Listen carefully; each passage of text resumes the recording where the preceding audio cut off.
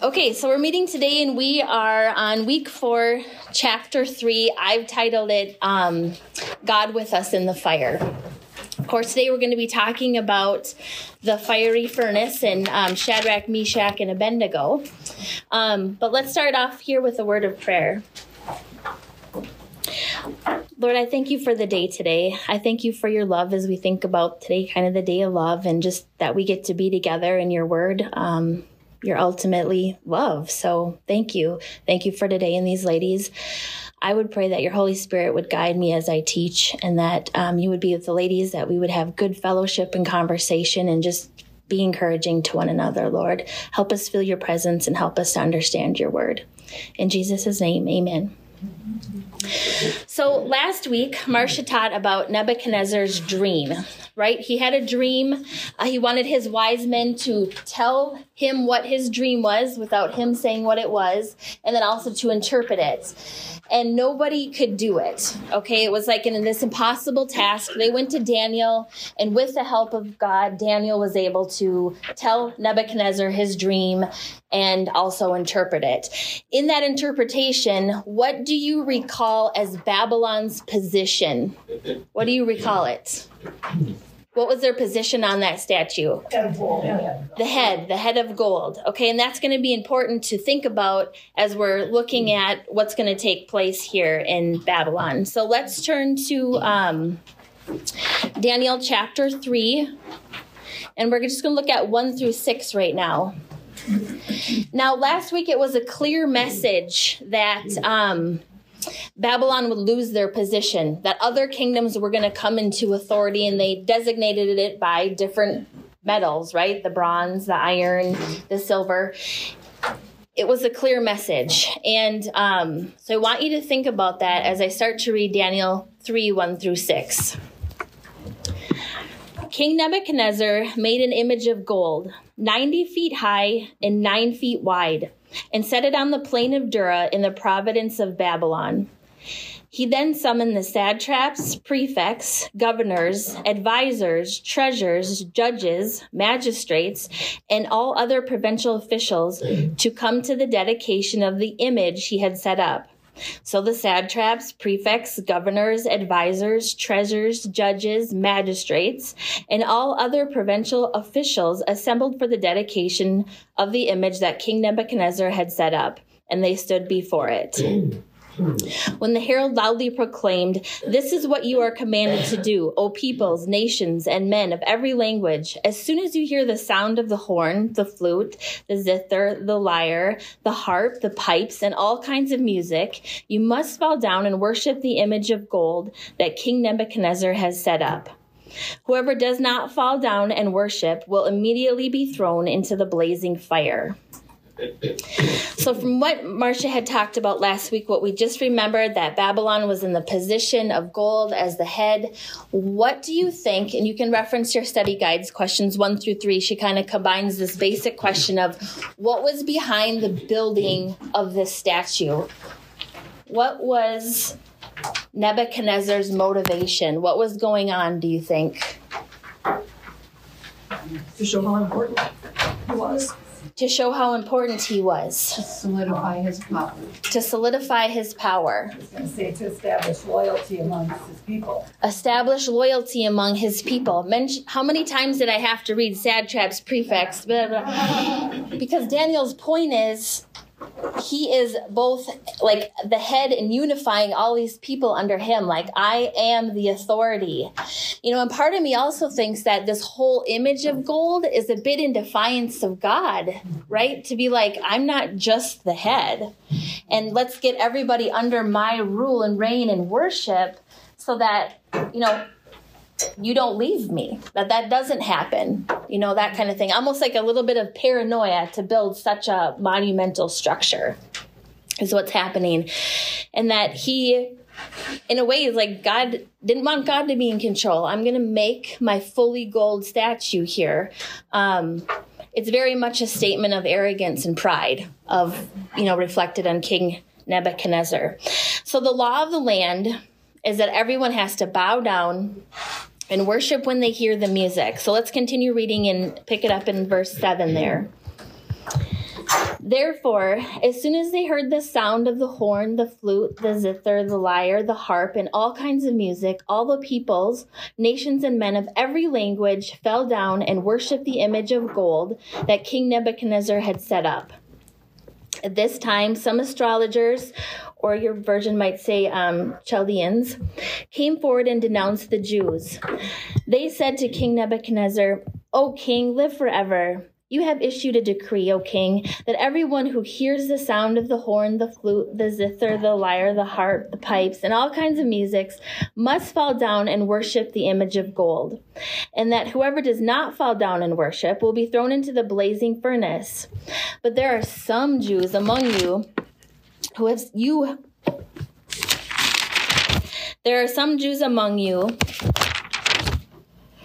There are some Jews whom you have set over the affairs of the province of Babylon, Shadrach, Meshach, and Abednego, who pay no attention to you, O king. They neither serve your gods nor worship the image of gold that you have set up."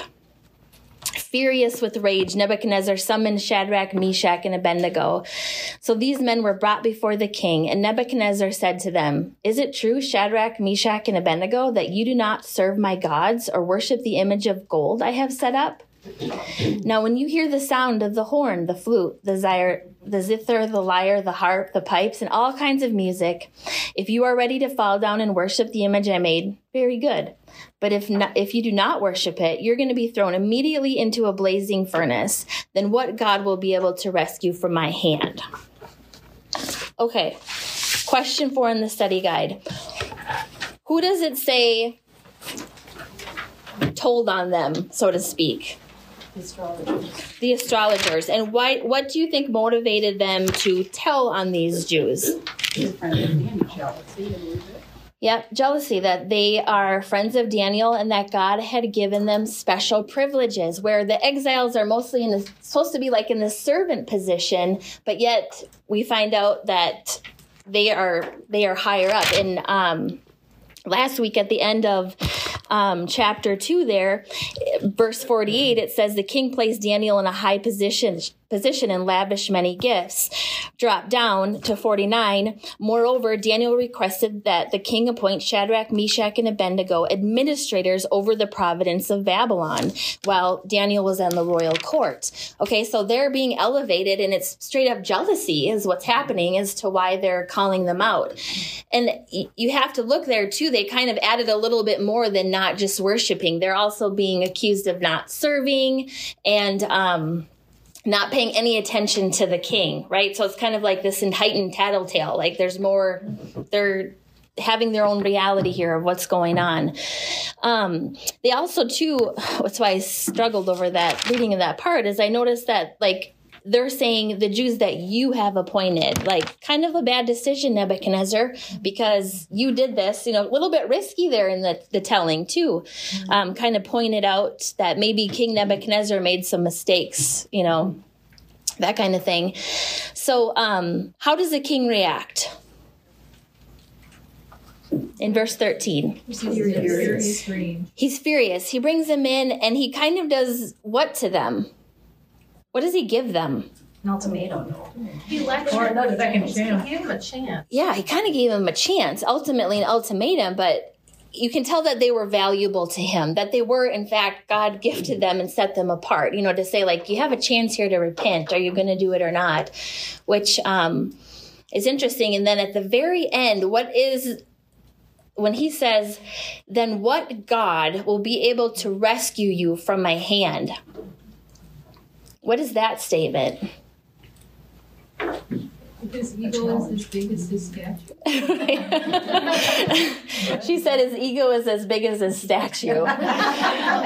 He was challenging their belief, their faith, their God. Yeah, he's challenging their faith and their God. Like, he's the authority. Like, who's going to protect you? I'm the Almighty. In a little way, too, one of the commentaries I read, he's almost even saying he's above his own gods. Like, what God would rescue you? I mean, he's got, like you said, this heightened ego, and he's the ruler. He's the ultimate authority. So I want you to stop and think about this for a minute. All through Scripture, it's mentioned, Babylon's mentioned hundreds of times. And it's usually in this representation of Babylon luring people away from God. You know, it's like always this idol thing. It's always mentioned with that. The great seducer of people. It's represented as a great enemy of the Jews in the Old Testament, and then Revelation, a great enemy of the Christians as well, like a Babylon beast and all that's going to rise up. Almost like a stage ground for Satan, like just a home of Satan, Babylon. That's what Babylon is. So here we have this king who is demanding allegiance. You know, demanding that they would worship his gods and worship this statue. And ultimately, if you don't, he'll just kill you. Okay, very much different from our God. Yes, we have choice of allegiance. He gives us a choice to be able to align with him. And right here, this statue is the ultimate expression of idolatry. You know, that it's this defiance of God, that I'm not just gold of the head, I'm gold all the way through, and I'm going to rule and reign with my authority over all. So how do they handle it? Let's look at 16. Verse 16, Daniel 3. Shadrach, Meshach, and Abednego replied to the king, O Nebuchadnezzar, we do not need to defend ourselves to you in this matter. If we are thrown into a blazing furnace, the God we serve is able to save us from it, and he will rescue us from your hand, O king. But even if he does not, we want you to know, O king, that we will not serve your gods or worship the image of gold that you have set up. Wow. They don't have to answer to him. Because why? They answer to God alone. They answer to God alone. That faith, when you think about it, in the face of death, the ultimate test of your allegiance is going to be your life, right? Mm-hmm. They come at it with such courageous, and that's what we're studying. How do we stand firm in the world of Babylon? How do we do it? So I want to talk about that. That's why we're studying this, is to look at that and say, how did you do that? How did you face that and come to that resound conclusion? Okay, so I want to talk about that. I want to be a woman that says, I don't serve you, world. I serve Yahweh. That's who I am. And I want other people to know it. And I believe that's why we're here studying this. How do we do that? How do we do that with such conviction that they had? So I want you to think about something. The statue that was built, did it happen overnight? No. Take a long time.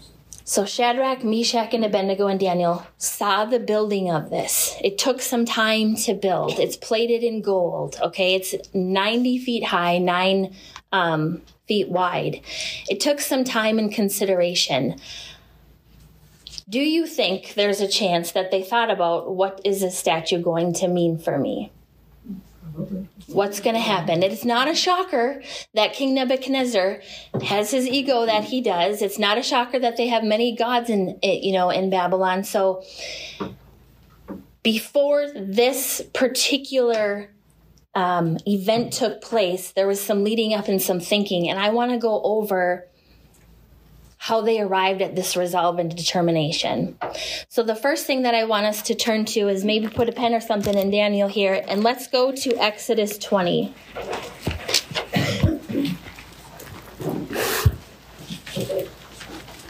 We know from what we talked about and what we read in Daniel that they did know Scripture. Daniel knew Scripture. He contemplated it. He says that in chapter 9.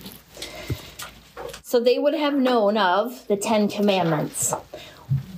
Would somebody like to read Exodus 20, 3 through 5?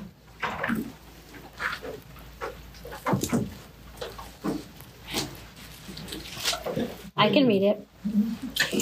It says, you shall have no other gods before me. You shall not make yourself an idol in the form of anything in heaven, above or on the earth, beneath or in the waters below. You shall not bow down to them or worship them. For I, the Lord your God, am a jealous God, punishing the children for the sin of their fathers to third and fourth generations of those who hate me, but showing love to 1,000 generations of those who love me and keep my commandments. So what's the first thing that they knew in order for them to have this resolve of we don't serve you? You shall have no other God. You shall have no other gods. They knew the rules. They knew the scripture just as we do. Just as that can be a help for us when we're faced with the Babylonian world and situations and trials. We know the rules. Okay, the second thing I want to look at is about having experience. They have experience with this. In chapter 2, they were going to be killed if somebody could not come forward and interpret those dreams. Or at least Daniel was going to be killed. And they saw God prevail and help them there. They had the testing of the food where they saw God help them there and show favor to them and help change the mind of the ruler over them, who was the guard. So turn to Jeremiah 25.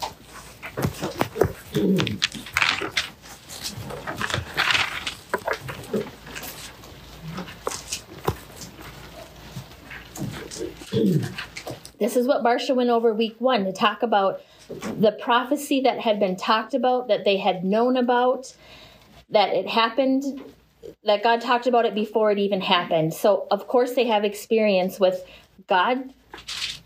God says what needs to happen, and then he follows through with it. So if it tells me not to worship idols, I have the experience of, you've already done this. You showed me. If you continue to disobey, you are going to be exiled. They have that experience of that, what I say goes. So Jeremiah 6 through 11. Jeremiah 25. Jeremiah 25, 6 to 11. Do not follow other gods to serve and worship them. Do not provoke me to anger with what your hands have made. Then I will not harm me. But you do not listen to me, declares the Lord. And you have provoked me with what your hands have made, and you have brought harm to yourselves. Okay, so they know the rules. They have the experience that when God says something, he's going to follow through with it. In Exodus, when we read, it said, if you bow down, you will be punished.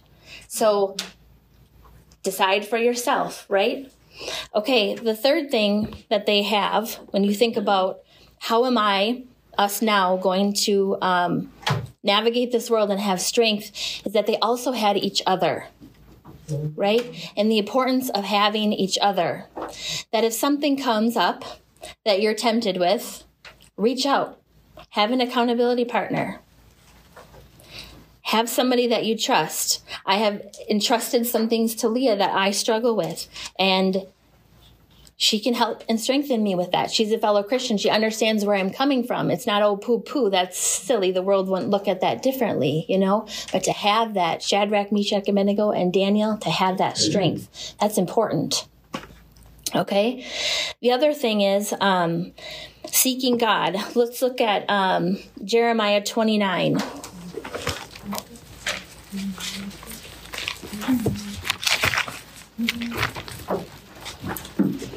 So in Jeremiah 29, this is the letter to the exiles. I want to start in verse 12. Let's do 11. For I know the plans that I have for you, declares the Lord. Plans to prosper you and not to harm you. Plans to give you a hope and a future. Then when you call upon me and come and pray to me, I will listen to you. You will seek me and find me. When you seek me with all of your heart, I will be found by you, declares the Lord. So my best guess is that these men were seeking God in this trial. They saw what was being erected. Maybe they had some inside information because they were administrators that, King Nebuchadnezzar was going to start to make them bow down, and they started making decisions before and praying to God in that. And the other parts of Daniel speak to that. When in Daniel 2, Daniel said to them, it says in chapter 2, Daniel 2, verse 17, then Daniel returned to his house and explained the matter to his friends, Hananiah, Mishael, and Azariah. Notice the names. He urged them to plead for mercy from the God of heaven concerning this mystery. The mystery was King Nebuchadnezzar's dream. But I don't doubt for a minute that what held them to their strong resolve Besides knowing the rules, having experience of God holding to his word, having the strength of each other, is that they were praying. They were praying for help and guidance in this trial that was about to come upon them. Same thing that we have. I was thinking too that Daniel urged them to seek God. You know, they didn't just ride on Daniel's coattails. Right. Good point. Did anyone hear that? That they did not just ride on Daniel's coattails, that Daniel said, let's pray. All of us pray concerning the matter. Okay. Here's another thing that they probably did. They probably found hope in Scripture. So I want you to turn to Isaiah 43.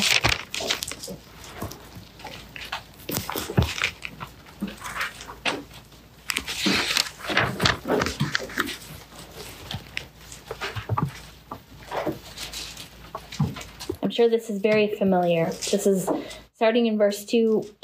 Wonderful help. So Isaiah 43, starting in verse 2, I'm going to read. When you pass through the waters, I will be with you. And when you pass through the rivers, they will not sweep over you. When you walk through the fire, you will not be burned. The flames will not set you ablaze. For I am the Lord your God, the Holy One of Israel, your Savior. Jump over to verse 10 in 43, same chapter. You are my witnesses, declared the Lord, and my servants whom I have chosen, so that you may know and believe me and understand that I am he. Before me no God was formed, nor will there be any one after me. Even I am the Lord, and apart from me there is no Savior. I have revealed and saved and proclaimed. I am not some foreign God among you. You are my witnesses, declared the Lord, that I am God. Okay. Hope in what God says, that I will walk through the fire and not be burned. You know, that might have helped them. And the other thing is to have that resolve of, I have chosen you. You are my remnant coming out. I have been with you. I have shown favor upon you. Be my witness that I am God. To have that resolve. And we can have that too when we're in the midst of things that we need to be the witnesses and not be confusing, you know, and that's hard. Right? I mean, it is hard to have that strength. And these men are going up before death. And sometimes we're just going up before making small choices in our faith. And then finally, resolve. And for that, I want to say, I think these men were determined to be different from the beginning. Okay. And one thing that came up in my studies was Hebrews chapter 11.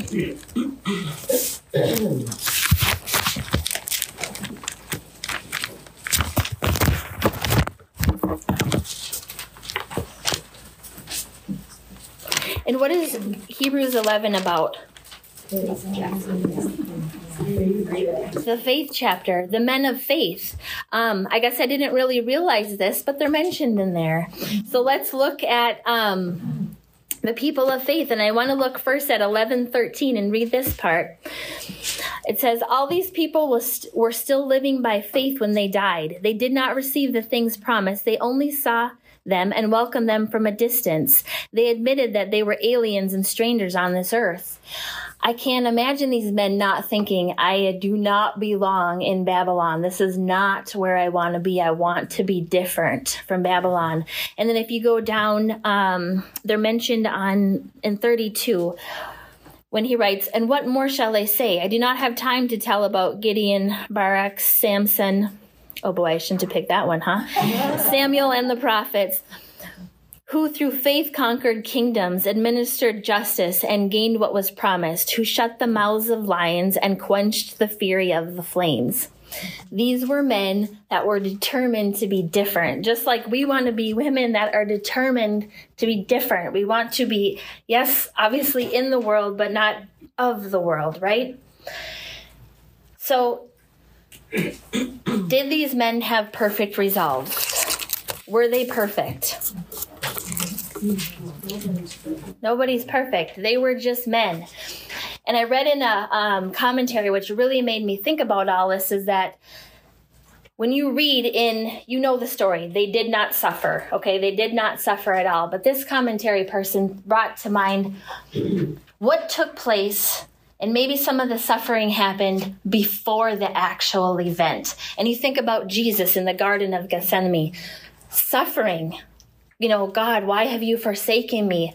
Scared just a little bit, these men probably were. Some of this probably took time over the building in the course of all this.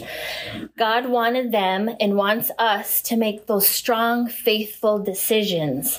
So we're in that heat of temptation, that we have roots. God gives us these trials and these situations to grow down deep roots. And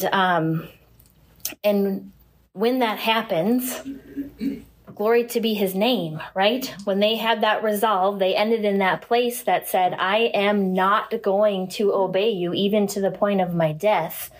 They had deep roots, just like what we need. And because of that, God's name was glorified. So one of the questions she has in the books is, what excuses could they have reasoned? Because sometimes this happens. We come into a situation where we're in a trial and we can justify and have a ton of excuses. What could have been theirs? I'm not sure what question it is, if you have answers to it. But what could they have said? I can bow down physically, but not in my heart. I can bow down physically, but not in my heart. They could have said that. They could have said, well, if I'm a remnant and I'm supposed to be doing all these things, I'm no good dead. So, therefore, I'm just going to bow down on the outside. And then you think about, what did they stand to lose? Think of what they stood to lose. Let's just name some things. Their lives. Their lives. Their wisdom, authority. Their wisdom, their authority. Credibility. Because there was a whole lot of other Jews there that probably bowed. That did bow. That doesn't say, but they had position too. A lot of position and wealth and all these things. They were going to lose each other. They were going to die. But that was all second to obeying God. And to me, that's like, wow, that is a big... hardest test of loyalty is going to be laying down your life, and they did it. And they did it with great resolve. But I don't think that we should think it was just easy peasy for them. I think of them as real men that had to walk through this and make a decision, and that to encourage us that we can also do this too. In Luke 14:26-27, this is when Jesus talks about the cost of being a disciple. He has tons of people following him and knowing who he is, but he turns to them and says, if anyone comes to me and does not hate father and mother, wife and children, brothers and sisters, yes, even their own life, such a person cannot be my disciple. And whoever does not carry their cross and follow me cannot be my disciple. I mean, is it hard for anybody? Yeah. I can say, okay, my father maybe, because I didn't really have one. But my children, my mother, my sisters, I was going to say, they may have had wives and children by this point too. So Yep. I think that's what it's, you're giving up your life and leaving them behind because of your faith and belief. Yep. So I just got this book called The Emotions of God, and he goes through, the first chapter is all about what does it mean when God hates. And this very passage he goes through, and that you just mentioned about Jesus in Luke 14, and he said it's not that you hate them, it's that your level of regard for them is so much, in theory, not in practice necessarily in my life, Right. So much lower compared to what your devotion Right. to me. Love God, love others. It's a second. They are to be second. Yeah. And you think about this, and you can't help but have some conviction, obviously, right? And it's like, okay, do I do this? I mean, you're going to think, okay, so how do I show my love to my husband, to my children? Well, I spend time with them. I'm invested in them. I know things about them. I talk and I communicate with them. And then I think, Lord, am I doing that with you? You know, even just simply just working that out. And you can't help but say, I have an opportunity area here. I fall short. And Pastor just preached on Jesus, the mediator, praise God, right? Before this, the God of all holy and me. Thank God for Jesus. So these men had the identity fully assimilated into Babylonian culture, but living their old Hebrew names. Totally reverent to God, completely bowing down, living in Babylon, but not of it. Okay? So they have developed this deep resolve. And in Revelation 3:16, while I was hoarding on guilt from this first passage here, there's more. We're talking about lukewarm Christians being spit out. You know, that whole verse where it's like, you're not 1 foot in, 1 foot out. And it's not easy. But I want you to think about, I mean, we know the gain as Christians. We know that it's not easy to be a Christian, but it is magnificent, right? It's everything that we are. It's who we are. It's our identity. But I want you to think about for a minute these other Jewish exile men that didn't bow down, saw them go into the fire and get to be where, with whom, you know, and see them have that experience. So I think too, as a bit of encouragement to think about the reward of being able to really see God when you're faced with those temptations and able to walk through them with God being around you, and how wonderful that is. And that's an encouragement to, you know, do you guys know what I'm trying to say? Where you, okay, good. When I was thinking about those Jewish men that bowed down and they didn't get to experience that, the hoard of shame made me think about Peter when he denied Jesus, you know, and how that must have felt. It just, that's not what we want. So the courage and encouragement to be able to face temptation with resolve, you know, with Jesus. So the second part of this lesson is going to be about the trials of fire, because we're going to go in and kind of see this trial that was given to them. So I want to continue to reading. Let's pick up, get back to Daniel 3, starting in verse 18.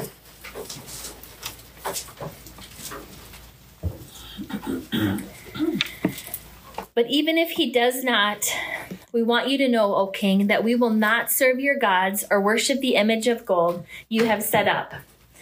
Then Nebuchadnezzar was furious with Shadrach, Meshach, and Abednego, and his attitude toward them changed. Okay, so at first he was kind of giving them a little out, like, are you sure you want to do this? Think about how great I am. I'm going to kill you. You know, now they're just like, we don't serve you. So King Nebuchadnezzar's assumption was that their life was going to be of absolute value to them, that they were just nothing was gonna come before them actually dying. And so what happened when they decided not to bow? What happened to his authority? Right out the window. He no longer had authority, and he was furious about it, and he wanted them dead immediately. Okay, so it says he ordered the furnace heated 7 times hotter than usual, and commanded some of the strongest soldiers in the army to tie up Shadrach, Meshach, and Abednego and throw them into the blazing furnace. Now, oddly enough, some of the commentaries say that if he really wanted to torture them, he should have lowered the heat and had them suffer. But I'm like, oh, never thought of that. But he just wanted them out of his sight, is what I can imagine. Like, you don't bow to me. This is a kink in my armor. Who else would stand up and say, my life is not worth bowing down to you? You know, this is immediately, I need to get rid of them with high heat. Okay. So this made me think too about, when we stand against Satan in Jesus' name, like, you have no authority over me, you know, to be able to think, I have the victory. This has already been paid for. It's something to think about. So back to verse 21. So these men, wearing their robes, trousers, turbans, and other clothing, were bound and thrown into the blazing furnace. The king's command was so urgent that the furnace so hot that the flames of the fire killed the soldiers who took Shadrach, Meshach, and Abednego. And these 3 men, firmly tied, fell into the blazing furnace. Then King Nebuchadnezzar leaped to his feet in amazement and asked his advisors, "Weren't there 3 men that we tied up and threw into the fire?" They replied, "Certainly, O king." And he said, "Look, I see a 4th man walking around in the fire, unbound and unharmed, and the 4th looks like the son of the gods." Okay, so here are these Jewish men facing this serious trial, just like we face trials. And what is the most common question that comes up when you're being tested upon your faith is, why do these things happen, right? Why do these things happen if there's a God? Why do these bad things happen? Why was it not enough for them to be in exile? Why now do we have to put them through fire? So we have to say and think about, why do we have trials? So let's kind of go through that. What is a reason that we have trials? What would be your answer? Why do we have trials? Strengthen our faith. Okay, to strengthen our faith. To make us depend on God. They knew, self-admittedly, that, up in the other verses where they said, he might not save us. He might save us. We need to depend on God. That either way, he's going to be there. And you might want to write this down. In 1 Peter 1, 6-7, it says, "In all this you greatly rejoice, though now for a little while you may have had to suffer all kinds of trials. These have come to prove genuineness of your faith, of greater worth than gold, which perishes even though refined by the fire, may result in praise, glory, and honor when Jesus Christ is revealed." So it's for a strengthening of our faith, which is so important to God. You can't please God without your faith. So of course, he's going to work this out in us. And if we admit it, we tend to rely on ourselves. And when a trial comes along, you can clearly see how much weakness you actually have and how much you need God. Okay, so strengthen our faith. What is another reason? Be a witness. What was that? Be a witness. Be a witness and strengthen other people's faith. So this trial, let's just read 3:28. What happened here?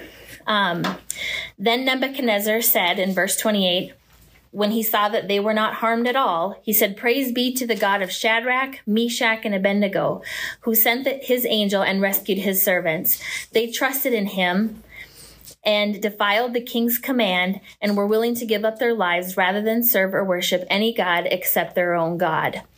Okay, so this was a huge witness to all these people to see that God was at work. And there's no, when he said, what God is going to serve you, or protect you, Yahweh is going to do it. And that was a great witness that, part of why this trial had to happen. What else are trials for? To glorify God. Yep, to glorify God. God identified with these men in the fire. And he loosened them and he delivered them. And it was a witness for everybody. He protected them beyond understanding. I don't even like to grill because the smell of smoke.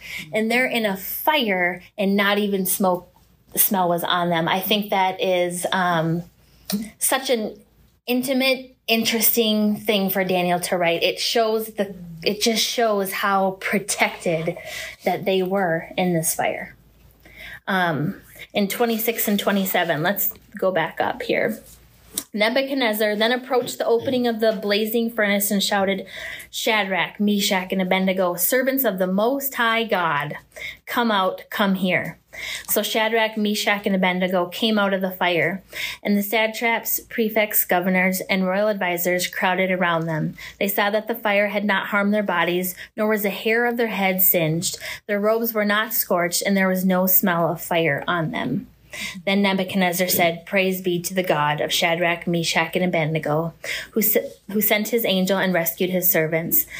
They trusted him and defied the king's command, and were willing to give up their lives rather than serve or worship any god except their own God. Therefore I decree that the people of any nation or language who say anything against God of Shadrach, Meshach, and Abednego will be cut into pieces, and their house will be turned into piles of rubber, for no other God can save this way." Then the king promoted Shadrach, Meshach, Abednego in the providence of Babylon. So another thing there right at verse 30 is the other reason that we have trials. In James 1:2, it says, "Blessed is the one who perseveres under trial, because having stood the test, this person will receive the crown of life that the Lord has promised to those who love him."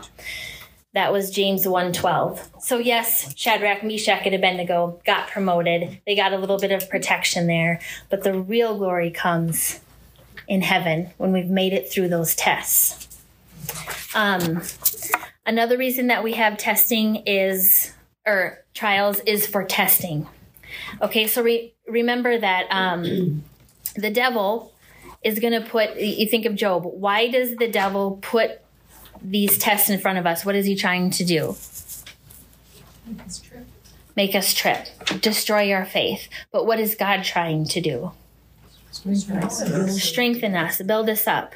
It says in 1 Peter 4:12, "Dear friends, do not be surprised at the fiery ordeal that has come on you to test you, as though something strange was happening to you."